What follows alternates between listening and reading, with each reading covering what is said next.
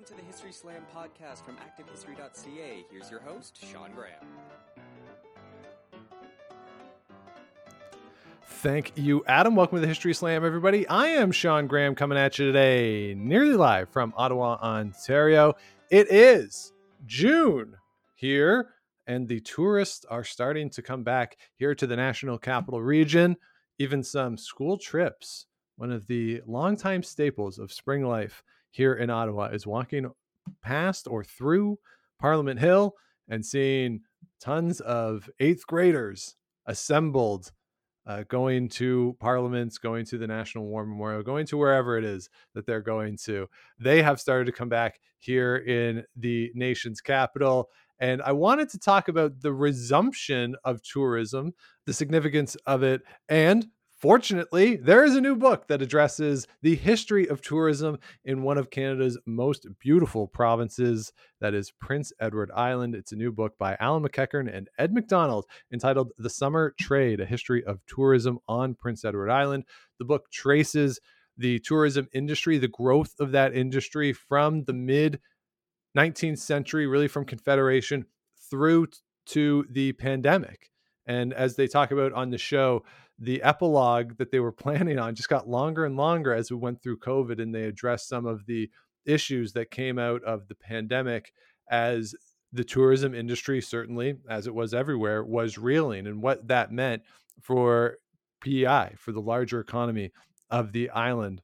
So this book does go through, obviously, a very long period, but it's fascinating to see the transition and the growth of tourism on the island from its early stages in the 19th century, and how things like transportation and the ability to get around the island and get to the island change the way in which people approach the tourism industry, both the visitors who are coming and those who are on the island, as well as, of course, the bridge that's built in the late 1990s, a Confederation bridge that gets you across without having to take a ferry. Things like Anne of Green Gables, of course, is a big tourist draw. But then there's also a lot of tension there culturally within the local communities. How much does tourism impact the local culture? Is there resentment to tourists coming and kind of overtaking some communities across the island? Then there's, of course, the environmental considerations. So you see at times there is hostility, resistance to tourism, but then when it goes away, as we saw in the spring of 2020, there's this question of, well, how do we get it back? And it's really this back and forth, the pull and push of tourism and its impact on the island. It's a wonderful book. I really enjoyed the opportunity to go through it, and Alan and Ed were nice enough to join me, of course, remotely. Ed is a professor at UPEI, so he was out in Charlottetown. Alan is a professor at Western, so he was in London. But it was great that we were able to all gather from various parts across the country and across time zones. Really enjoyed this conversation. I think you will as well. So let's get right into my chat with Alan McEachern and Ed McDonald. All right, and Alan McEachern and Ed McDonald join me now from their respective locations. I assume, guys, Alan, you're in London, and Ed, you are in Charlottetown? That's correct. That's right. All right. Hi, Ed. Hi, Sean. Well, welcome to the show, guys. Thank you so much for doing this. As I said in the intro, here to talk about the summer trade, a history of tourism on Prince Edward Island. And let me just start with a question that I've always wanted to know, and it seems to vary island to island. Are you on islands or are you in an island? I wrestle with that as a writer. I'm in a province, but I'm on an island. Right. So there's no real right answer, is there? Yeah, I think you're in Australia. Are you on Greenland? I think it depends on the size of the island somewhat. But we did fight about this, and we may even fought a little with the press about this, about what they would decide to call us on or in. And it may even have something to do with what sounds right to the ear, depending on whether the word island appears in the name of the island. Oh, yeah, good. That's a good point. Yeah. Yeah, Right. it'd be weirder to be on Australia. Maybe? Yeah. But on Vancouver Island, on Montreal Island, right? You're on Newfoundland. I don't know where you are when you're in Iceland, whether you're on Iceland or in it. Do you have any more questions, Sean, or are we just going to talk about this for the whole time? That's fine. Let's talk about the I grammar. The grammar of the title. That's what we're going to focus on. It's a great first title. Question. It's a metaphysical kind of thing, and I think that's worth asking when we're talking about an island and tourism on an island. So yeah, as we say, the book is about, of course, tourism on Prince Edward Island, stretching from Confederation, so mid 19th century, up until the 21st century and the onset of COVID. And let's sort of take this chronologically, because I'm curious about the early stages of tourism on Prince Edward Island in that mid-late 19th century, because you do have certainly the big political things going on in Charlottetown around the era of Confederation. So people are certainly going there. But what did tourism look like at that time? And in particular, who could go to Prince Edward Island? What type of person would venture onto the island? Those are excellent questions. And I mean, I think that's one of the things that you fight with. I mean, I trying to write about where tourism starts is really difficult, because as soon as you pick a date, as soon as you pick this guy was the first tourist, then you find someone who came 5 years earlier. Tourism is sneaky that way. I mean, it kind of, the locals don't see it coming to some extent. And I think that's what happened on Prince Edward Island in the late 19th century. The first people who probably came in any kind of numbers to the point that people were starting to accommodate them literally and figuratively, there were the starts of seaside resorts in the 1870s. And, there's a good tradition of that kind of creeping up the northern or the eastern seaboard of the U.S. and then coming to Canada. And certainly well off from central Canada, well off from the eastern states. I think part of the question about when something like this would actually start has to do with a self-awareness as well. There's a progression in some of the literature on tourism about the explorer and then the traveler and then the tourist. And that's from the point of view of the tourist. But from the point of view of, the host, it becomes, when do you become aware that you would like to attract these people who come to visit? And for islanders, that's a gradual sort of dawning. And by the 1870s, there are a small number of islanders who are thinking, hey, this could be something. Does the Charlottetown Conference, does that actually mark any sort of point in this, that it's a large gathering, a lot of people from central Canada come? There's certainly reasons why they choose Charlottetown, but does that result in anything, sort of the press of, hey, look, all these people went to Charlottetown? Is there some offshoot there locally of people realizing, hey, this is a moment where we can attract people like coming here, this is a beautiful place to be, can we lean into that a little bit? I think Ed has something he wants to say. I can really tell he's waiting. I was just thinking that Charlottetown Accord 1992 did not give a bump to tourism. So the Charlottetown Conference 1864 may have raised the profile of Charlottetown. And it is true that, when the delegates got a day off, what did they do? They drove to the North Shore. They sightseed, if that's a verb. But Alan, what are your thoughts on that? Since we don't have to agree just because we're co-authors. We do start the book with that, Sean, and it's kind of as a joke about them, Fathers of Confederation being early tourists, and they are. But I don't think that there was a kind of groundswell of tourism after that, a ripple effect of other Central Canadian politicians or other Central Canadians as a result of this. It wasn't quite the Canadian invasion, I guess you would say. Right. And we had a lot of visitors here during the conference, but it wasn't because of the conference. It was because there was a circus in town, and it was the first one in 21 years. Another circus, but bump. Yeah.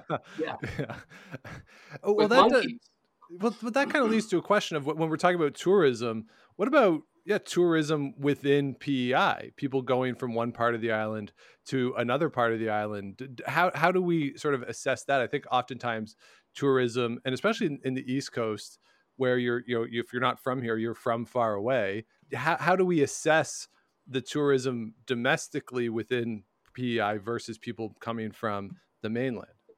Yeah, I think that's a great question, and I think that intramural tourism like that is really sometimes what keeps tourism alive when it's in its early stages. Is the fact that people are coming and maybe they're not staying overnight. Maybe there were no staycations in the 1870s, but maybe they're coming for tea and lunch and things like that to some of these resorts. But one of the things I think it's fair to say, Ed, that we found in studying this is that nobody through the entire history of tourism on Prince Edward Island paid any attention to islanders, at least until maybe the 21st century. That there was no kind of thoughts about them kind of staycations being a real kind of a part of the industry. They were taken for granted if their existence was even noticed at all. Yeah, I think partly it's a function of size. So if you live in Oshawa and you go to Ottawa, you're a tourist. Mm-hmm. But if you live in Charlottetown and you go to Surrey and stay overnight, we didn't think of you as a tourist. And it's only in the last 10 or 15 years that really the tourism industry and PEI started to include that kind of tourism in their stats. But it's true, though, as well, Alan, when you were charting some of the earliest ads for establishments on the North Shore, they're advertising to islanders who might want to come and get away from the city for a few days on the coast.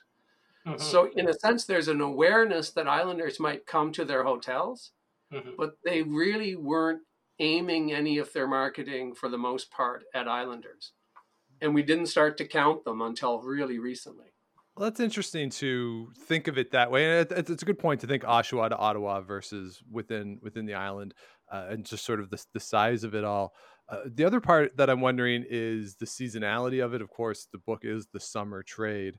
And given that it's an island and it's hard to get to and probably harder to get to in the winter, is there a change in who might visit somewhere summer to winter? Like, is there more value potentially in domestic visitors during the winter, whereas in the summer, the focus really was on bringing people from away to the island, and that therefore that could account for some of that discrepancy or not thinking about the local population as much in those statistics? Sean, have you been here in the winter? No, I've only been in the summer. Well, when you think of what the attraction is in the winter for tourism, the island struggles to meet that. Do you ski? We don't have, well, we have a ski hill, and it is a hill, not a mountain. Our winter weather's not reliable enough for snow sculptures. And we've tried, and it's been a mantra for what, Alan? A century maybe, or half a century, to expand the shoulders of the season. Tourism has narrow shoulders on Prince Edward Island, and to get people to come in the winter. And there have been numerous experiments about trying to launch some kind of event tourism that would get people to come here in the winter. But it has been and remains the summer trade. I had all kinds of great ideas as a title for the book, and Alan said, I think it should be called The Summer Trade. And I had to go, yep, you're right. Well, thank you. That's the first and only time he's ever said I was right about anything in this book. Yeah, I mean, for publicity's sake, I'm right. calling him right now. That's right. I think for the sake of the tourism industry, I think would love to have June and September and maybe dribble into October, but they've never really ever thought beyond those months. Like that's about as wide as those shoulders are ever going to get. Yeah.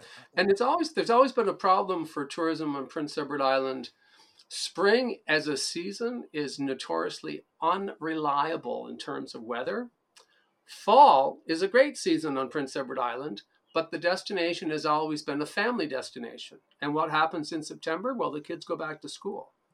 Right. And so it's only when marketing and PEI started to target DINKs, the double income, no kids, mm-hmm. that they see much opportunity to grow the shoulder season, but it still has been a struggle. I mean, I worked in the museum industry and in the tourism industry in the 1980s and 90s, and the government would put in place programs to try to get places to open earlier, but nobody came because nothing was open. Right. Nothing was open because nobody came.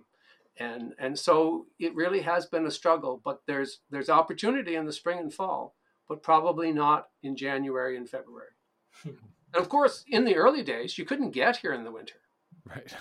Yeah. Well, that's part of what I wanted to talk about. When you get into the 20th century and transportation changes, both in terms of maybe navigating the water and being able to get to the island, but also things become more reliable in terms of rail service. So maybe people can come from a little further away or from other parts of North America or even potentially Europe as the ships become faster and faster. And then, of course, once you get into air travel, things become even more accessible. How do the changes in transportation through the 20th century, in particular that first half of the 20th century, as we really have the advent of more reliable ships, trains, and then airplanes, how does that change the face of tourism? And is that part of that sneaking into the culture that you referenced a little earlier, that it kind of happens around you, almost like was the frog in the boiling water a little bit, that you don't quite notice it until it's done? I think you could talk about all of those. You could talk about ships and planes and trains, but to me, you got to talk about automobiles, because I think the automobiles from the let's say, really 1920s on, it doesn't only increase the number of people coming to Prince Edward Island, but it basically makes the entire island an attraction. That you can go to every single little pocket. And of course, this doesn't only apply to Prince Edward Island, it applies to lots of places in Canada and elsewhere as well. But that every place is opened up to tourism in a way that it had never been before. And I think that changes things both for hosts and guests. I think there's another aspect to this as well. The automobile changes the nature of tourism as well. People used to come to a resort and you stayed at that place for weeks, perhaps months. The automobile basically makes tourism a moving sort of thing. People are mobile, but that creates a bottleneck in terms of getting on and off, the island. And the story of the century is in large part a story of greater and greater, demand and traffic as people travel by automobiles more and more, and they can't get across to the island or get off, the island, which is bad for tourism. But the other aspect of transportation, I think, is the fact that the passage to an island is a visceral part of being a tourist to an island. How do you know you've come to an island? The crossing over water. And tourism films always like to promote the sea voyage involved in traveling for about an hour on a ferry across a strait. But it's been both a benefit and it's been a problem. But within the island, once a tourist gets here, as Alan says, the whole island becomes a destination.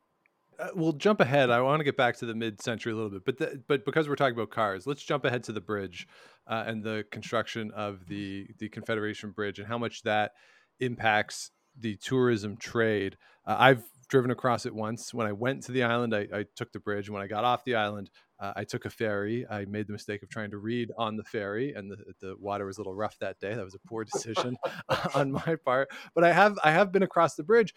But is the bridge essentially a tourism bridge? I know that there's a lot of other things that go across the bridge, a lot of trucks, sort of transportation of goods and stuff. But is it essentially a tourism bridge?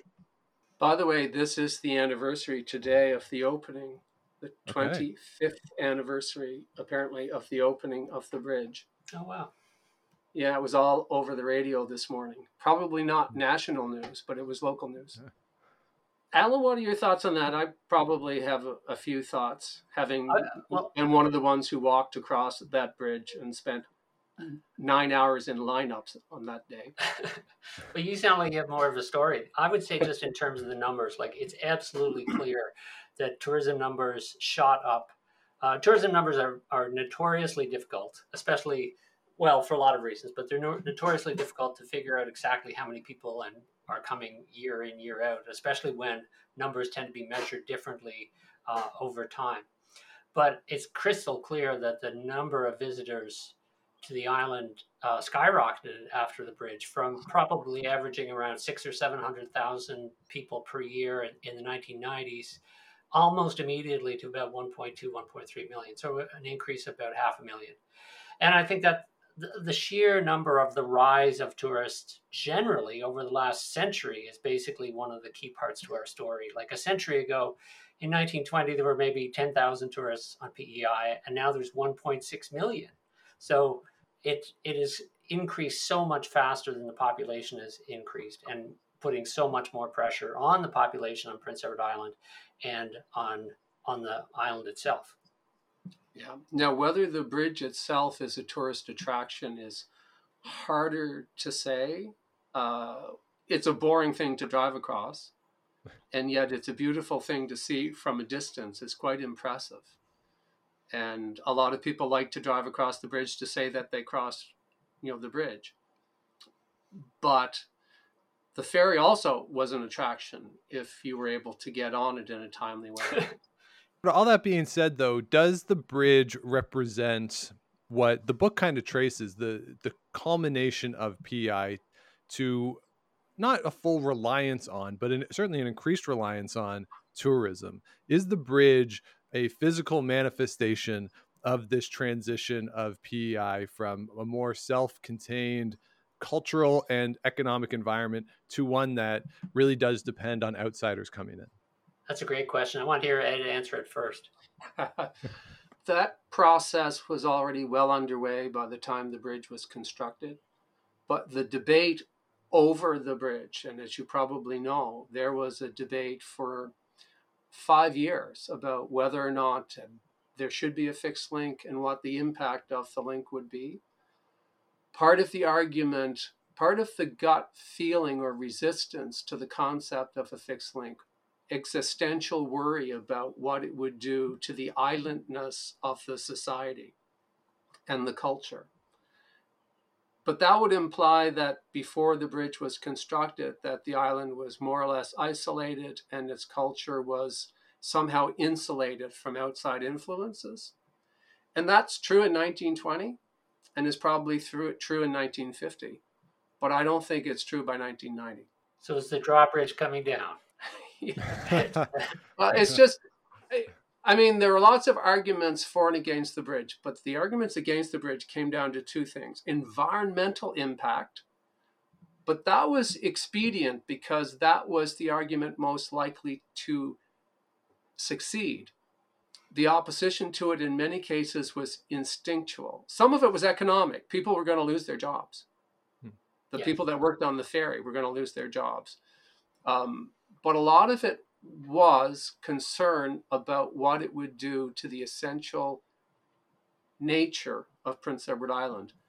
And since no one can define that, it's hard to define the way that it has evolved since the bridge, when the bridge isn't the only thing that's changed. It's a variable, but it's only one variable.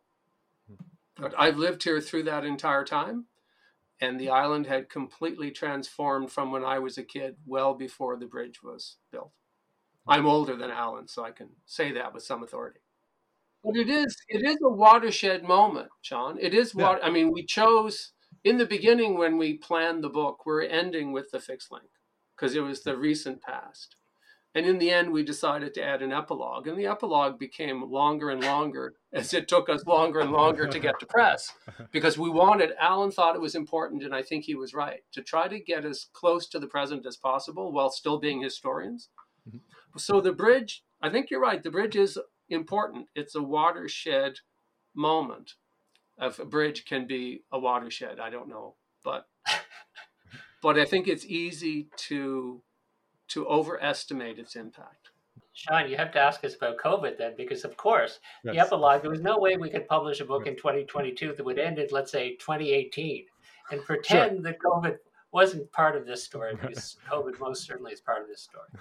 Yes, and we will get to COVID. I do have a couple questions about that. But I want to go back a little bit to what you mentioned, Ed. You said 1920, 1950, the culture of the island maybe is a little isolated. The book, one of the chapters goes through the 60s to the 80s, sort of this optimistic era around the island. But it really does seem like this is a turning point for the island in its tourism industry and culturally. So what are some of the cues that you guys found in your research that notice not only just the tourism, the increased tourism dependence, but those little cultural things that are starting to seep in that maybe are taking away a little bit of that original island culture that becomes so romanticized by tourists. But how does that all work together where it starts to be challenged or chipped away at through that particular 20-year period in the early part of the second half of the 20th century?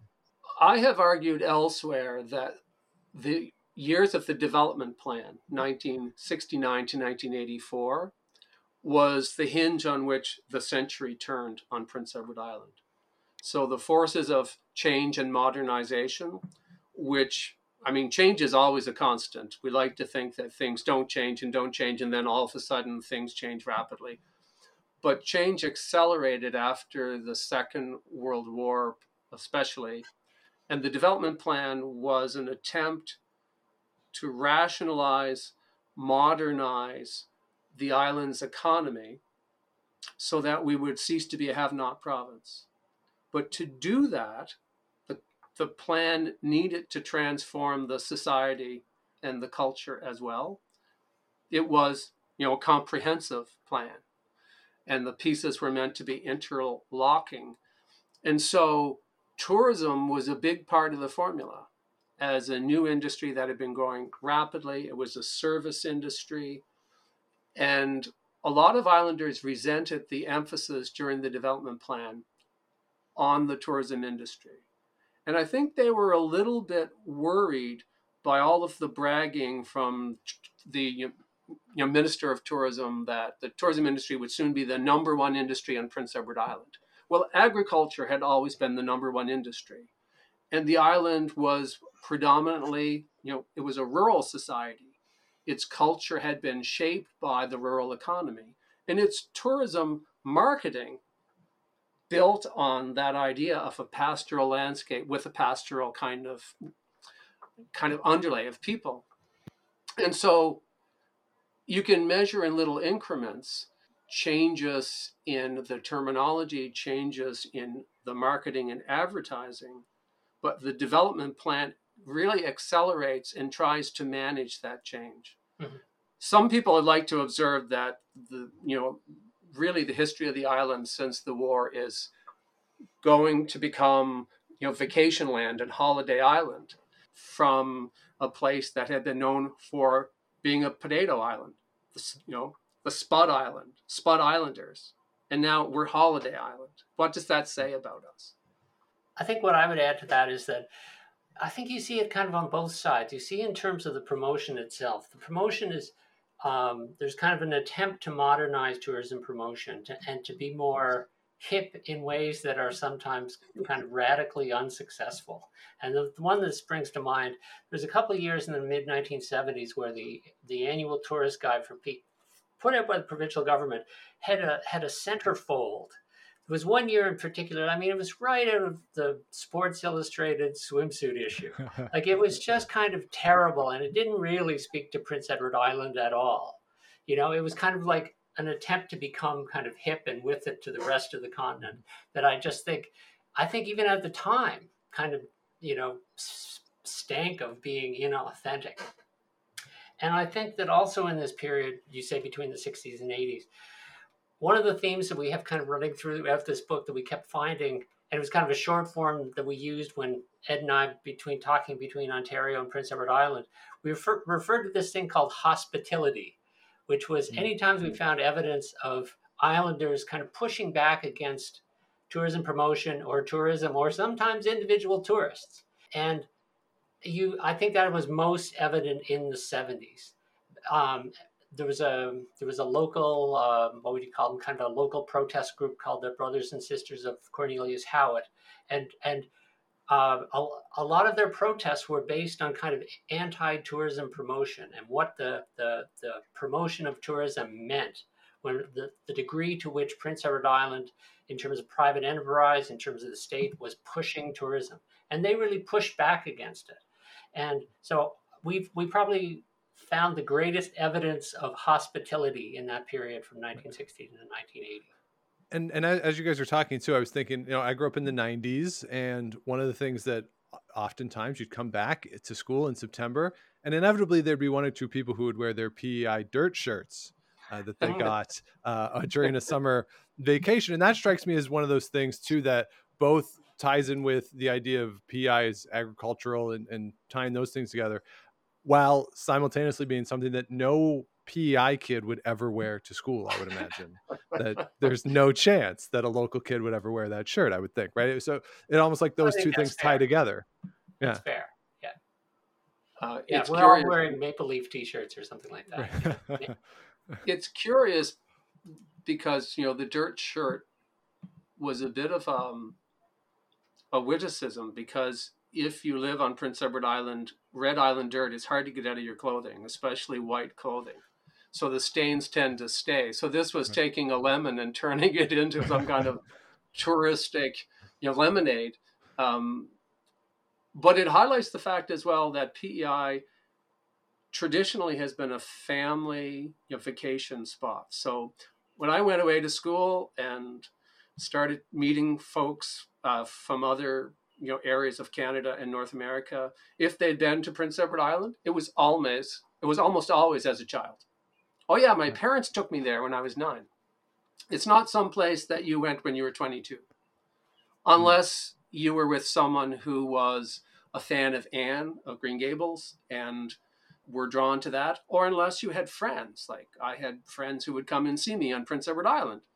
But it's always been a family spot, and the dirt shirt played to that. The cows, different kinds of merchandise from cows, but they too cater to shirts for kids. I'll say I did go for the first time when I was 29. It was a family trip, though. When we went to play golf, that's why we went. So that's sort of the other garden of the golf. That's right, yeah. And it was great. But one of my favorite things, we went to a course. They just had at the end of the round in the clubhouse a cooler full of mussels, and it was just all you can eat mussels. Just go in, scoop up the mussels and eat them. It was great. We spent an hour there. Could have spent longer, but my mom is allergic to seafood, so she was just sitting there watching us.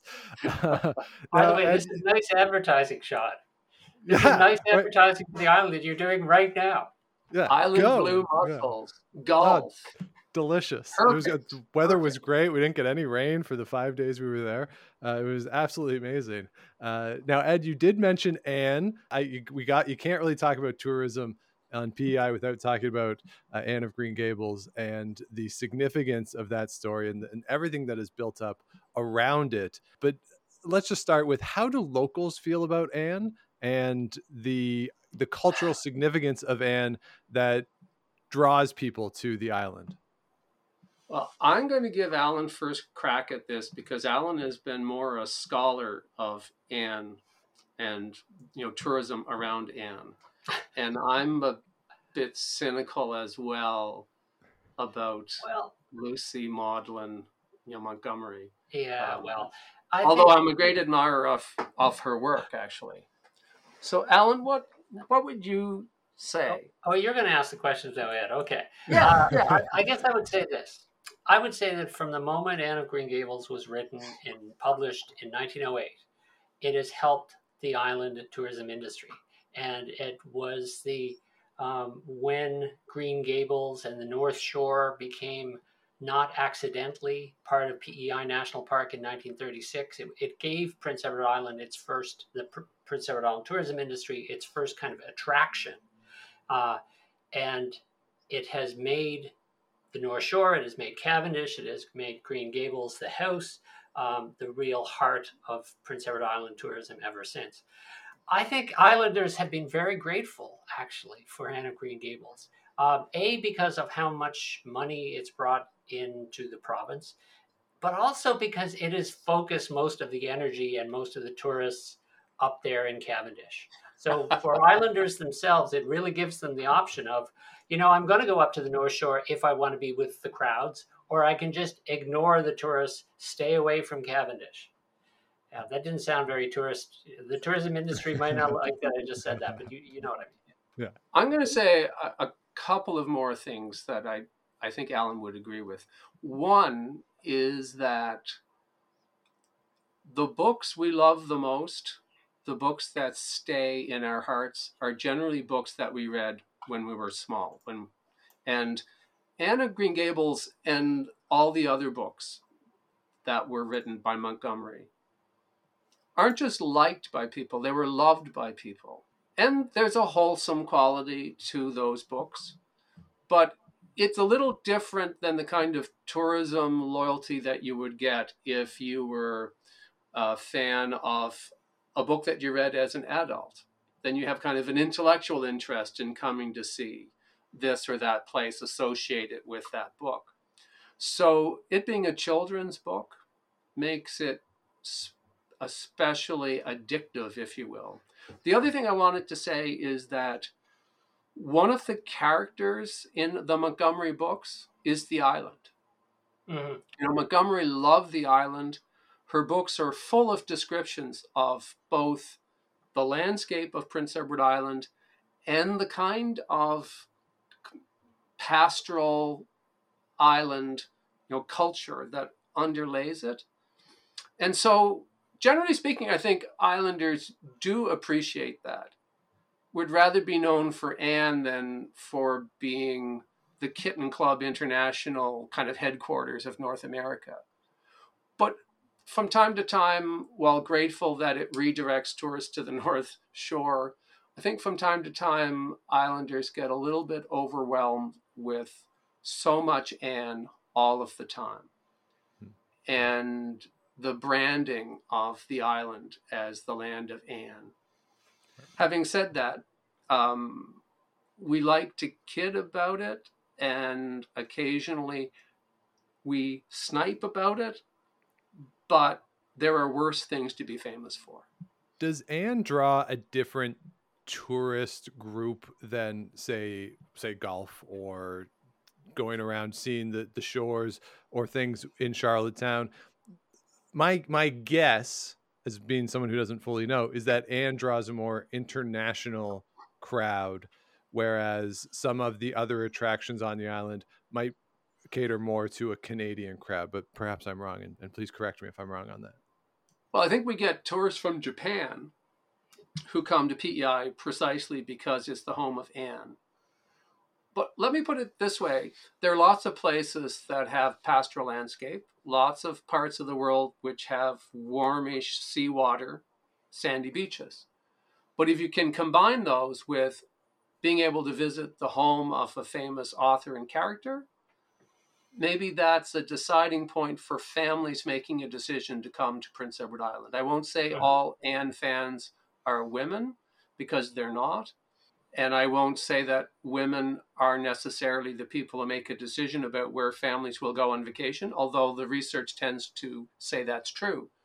But that gives us undeniable advantage. It's important to say that tourists don't have to decide, because it's small enough. You can golf one day. If it's raining, you go to Green Gables or something like that. And I like what you said earlier, Ed, about the connection, as a literary destination, there are children's books or books you read as a child that are important. There's not a whole lot of really famous literary childhood classics that are also literary destinations. There are some, and I'm probably not thinking of them right at the moment. But I mean, you can't go to Hogwarts unless you go to Orlando. You can't go to Middle Earth, but you can go to Green Gables. And for some people, that's pretty attractive.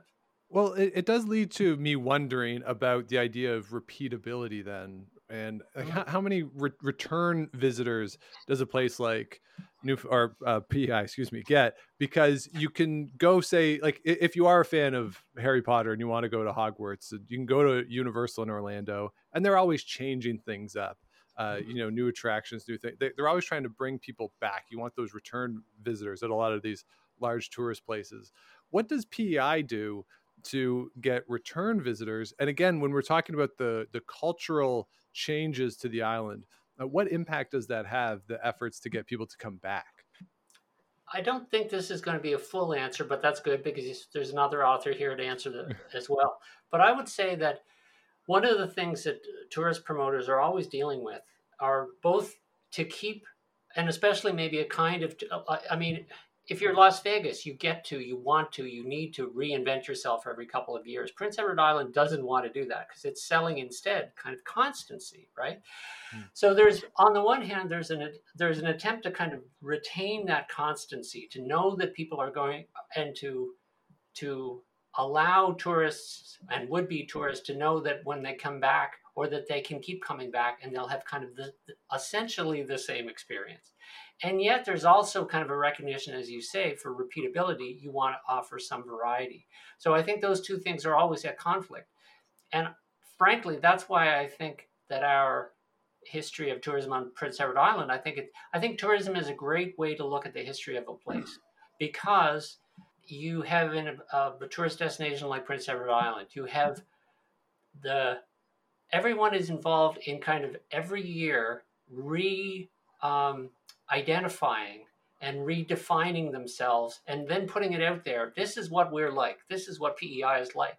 And if you trace that over the course of a century, you get to kind of watch the incremental changes, not just to how they're promoting themselves, but to the island itself. So I like to think of this history of tourism on PEI is really a history of PEI, because it shows the island kind of sweeping back the curtains and saying, this is us. This is what we are circa 1936. This is what we are circa 1954.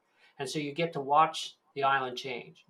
I like what Alan said about the value of being able to offer a consistency experience that is consistently the same over time.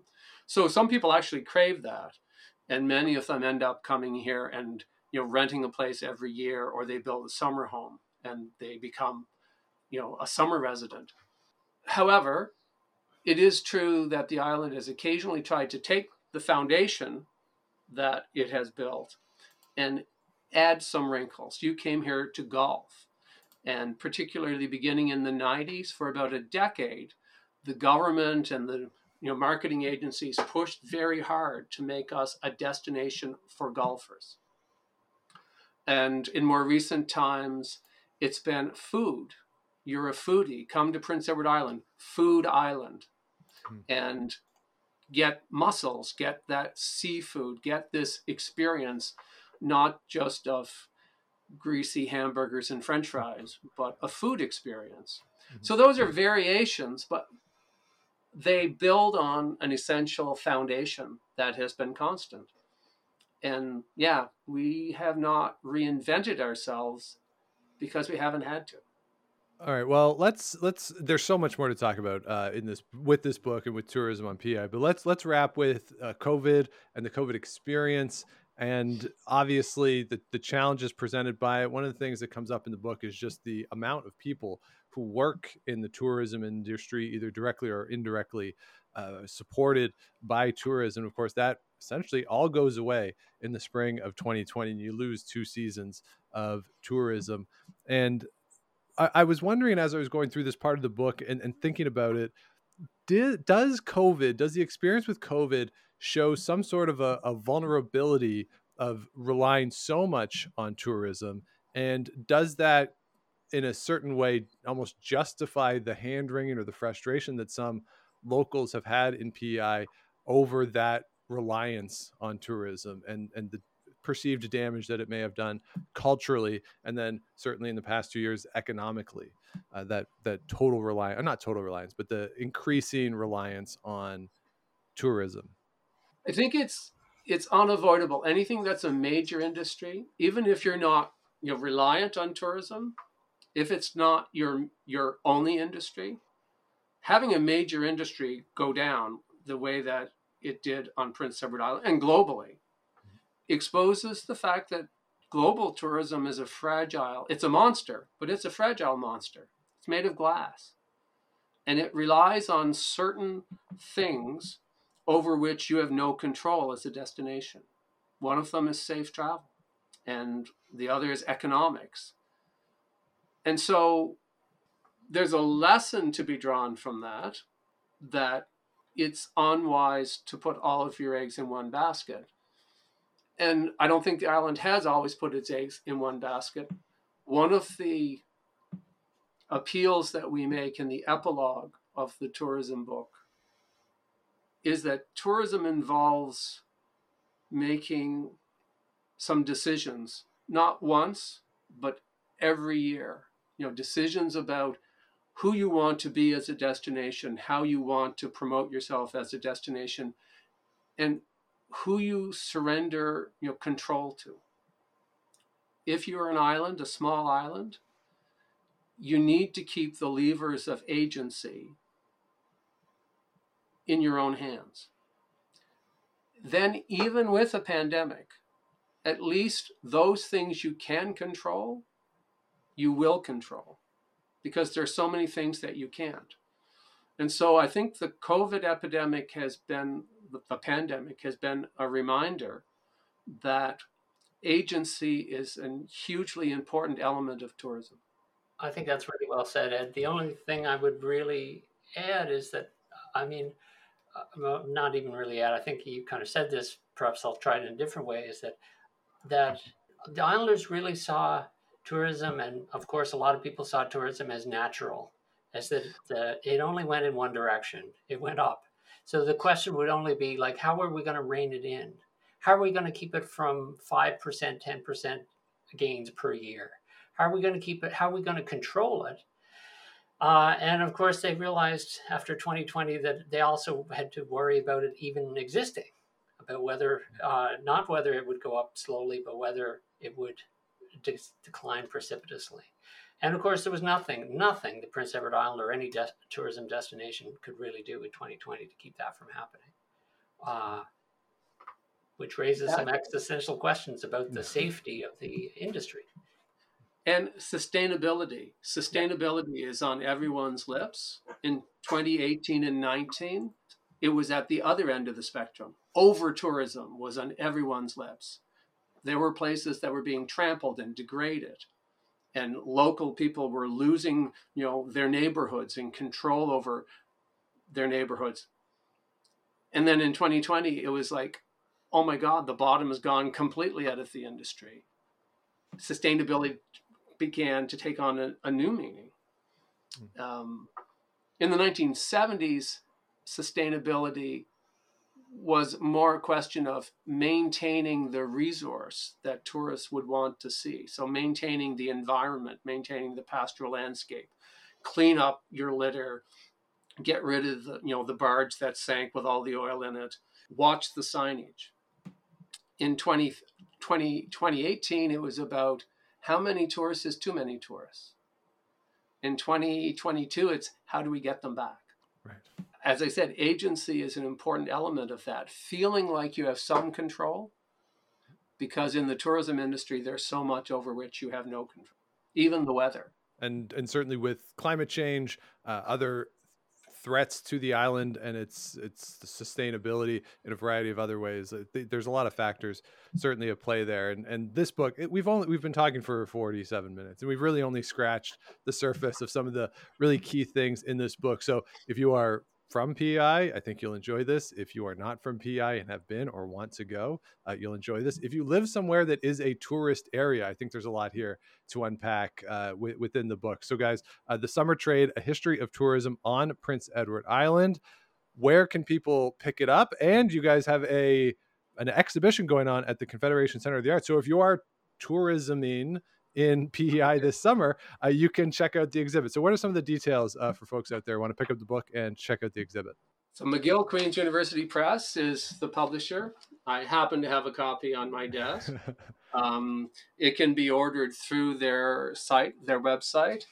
And if they distribute across the country, no doubt you can order it through your local bookstore. It's available fairly widely on Prince Edward Island. The exhibit is really the book in museum exhibit form, I think I would say. And we're really excited to be having it at the Confederation Center of the Arts, as you say, from June till October. And who knows, maybe there'll be even copies of the book there as kind of a supersized catalog for the exhibit, just if you happen to attend.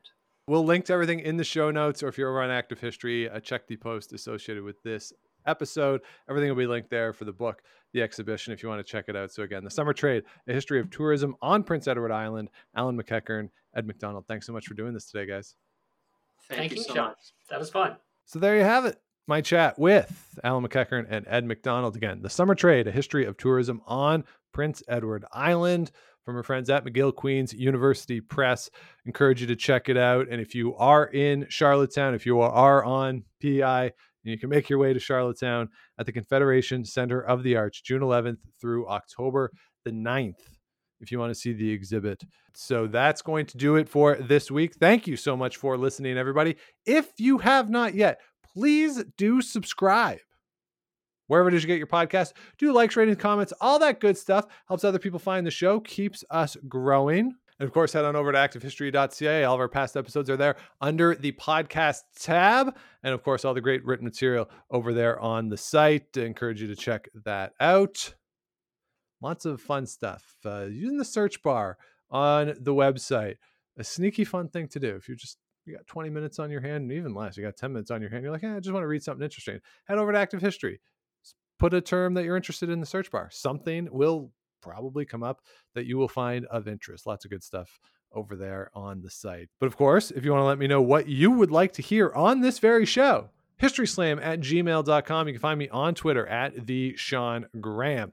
So with that, I will say thanks again for listening. Always appreciate it. We will be back with you again next week with another new episode. But until then, if you're out and you see Enrico Palazzo, please say hi for me.